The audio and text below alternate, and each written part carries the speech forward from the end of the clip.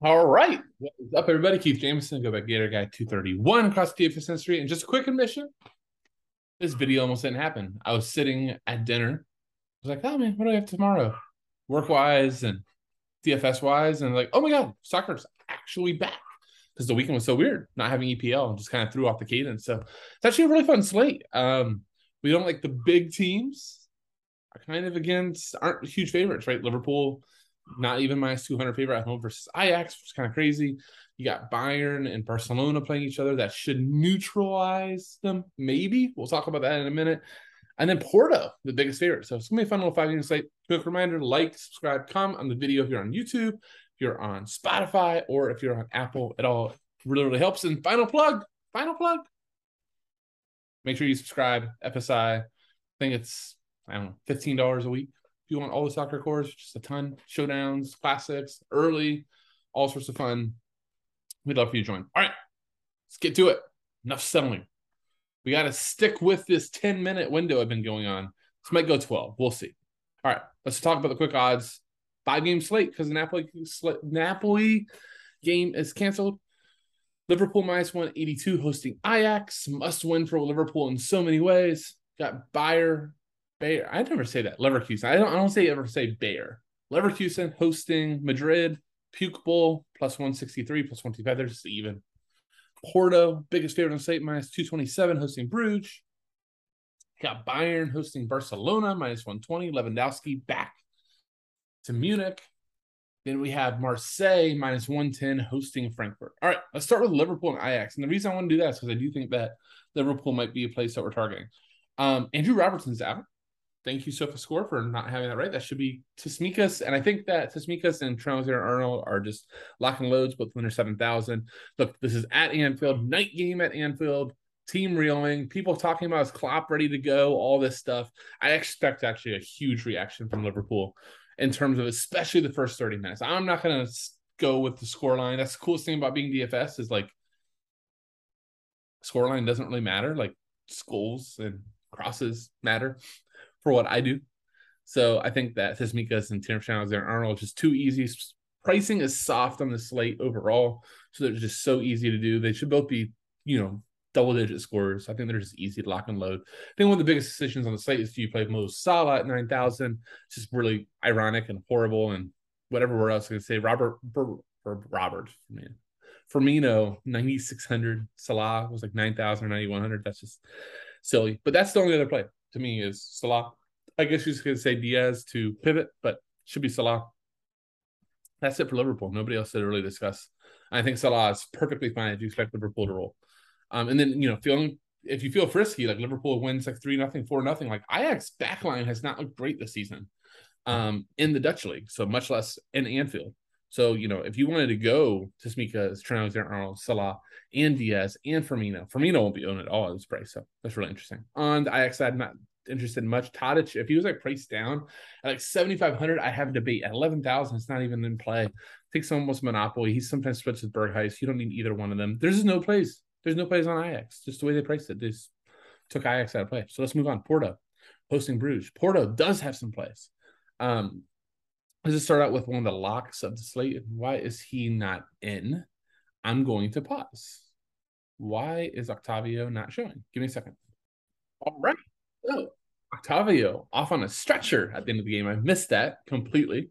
He was going to be easy lock and load at 5,200 Monopoly set pieces. Awesome player. But now everything's kind of thrown in question with Porto, especially considering their top striker, Taremi, is suspended as well. So this is kind of how it's been playing out with Porto. All right. Is Sanusi and Mario, when Octavio wasn't on, were splitting sets. Now, funny story is Esquidi, I can't say his name, Stevie Boy. Let's just call him Stevie Boy from Canada. Takes their set pieces for Canada. Wasn't playing. He could take. Pepe doesn't take, but Pepe actually has really good open play value. And then Wander Sinclaino can take as well. He used to be a taker. So actually, let's just pull up Wander Sinclaino real quick. Let's make sure. No, he didn't take there. Did he take there? By the way, if you guys like, there's so many ways to pull corners, but to me, like, I love heat maps. This is a sidebar. Like, I freaking love heat maps because I feel like you can see like how much a player tracks back, how much they're attacking, kind of where they want to go. So you can kind of picture the game. So It's Sanusi, Mario, or Esquidito. Stevie Boy. Actually, no, why did I keep trying to say it? Stevie Boy from Canada.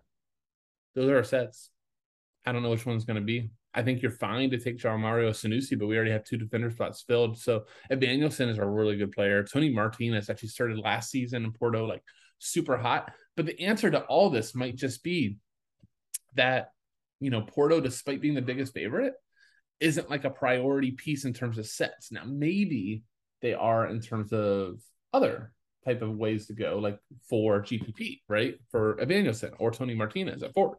But, dang, that really screws up my like attack mode. So I'll have to keep going. Let's move over to Bruges. Bruges, Scott Wilson is still too cheap at 4,900. He sat on the weekend, so it should really open him up to play a full 90 here. I'm not that worried about the odds here. I think that Porto minus 220 is actually maybe a little bit heavy. So I think Bruges pieces, Scott Wilson, if you need the savings, is there. Yeah, take him close to Monopoly. Now he splits. I should not say close to Monopoly. He splits with Casper Nielsen. Casper Nielsen was great for us last time. Do you remember I mentioned I'm really liking him as a value? He's now at 3,200. Jesus, he's still at 3,200. So yeah, depending on your build, like that could be a really good play. 3,200. Man, they didn't adjust him at all. They adjusted Scott Wilson to 4,900, but not Nielsen. So yeah, I think those are both fine value plays. It just depends on the site. It's gonna be really easy to get to Kimmich. That's just the whole thing. It just depends on the forwards. So that's about anybody. Hans Vanaken, the Lord for GPP is fine. They might start your Remchuk, Chukla, all those guys GPP only, in my opinion. Let's go to Bayern versus Barcelona. Last time Bayern Barcelona faced, Bayern pretty much ended Barcelona's like what we thought of Barcelona, right? What was that? 7-2, 8-2, lots of 2, whatever. It hasn't been the same since. Barcelona would love to get like some revenge here, but I think this is it's not a great spot for Barcelona. Going to Bayern. I think Kimmich, even at 10,000, they priced him way up. I think you just lock and load him. Question is, you take another 4 from here. I saw Mane was cheap. More, the joke was, I don't know if you guys saw it, but Mane made a joke saying to Muller, don't accidentally pass it to Lewandowski because Muller assisted him so much. Sane's in play, but Kimmich is the lock. The fullbacks don't really get forward much of Bayern. I don't expect them to, especially with the attacking talent that Barcelona has. So, it's really Kimmich, and then GPP is like Mane, Moore, Sane, Gnabry, Koeman, whoever they start. For the Barcelona side, there's only one piece I actually like really considered in any format. That's Dembele. He splits with Rafinha on, but otherwise Dembele has been like one of the best players in the world under Gavi. I was talking to Sean, PSU fans, about it in terms of like so rare, but like Dembele, like since he's been healthy over like the last course of like the end of last season, now like he has like, you could argue he's been one of the best winger in the world.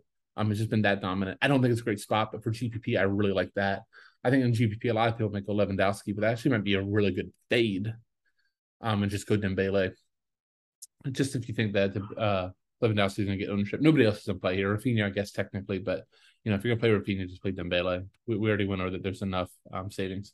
Let's go to Marseille, hosting Frankfurt. For Marseille, so this is the lineup. I actually really like Alexis Sanchez. He's priced down. He's at 6,200. He's been taking some set pieces, been really good for them in the French league. Frankfurt has not been great at all in the Bundesliga. So I really like Alexis priced down. If in, he might take some sets with Klaus. If Payet is in, though, Payet's going to take.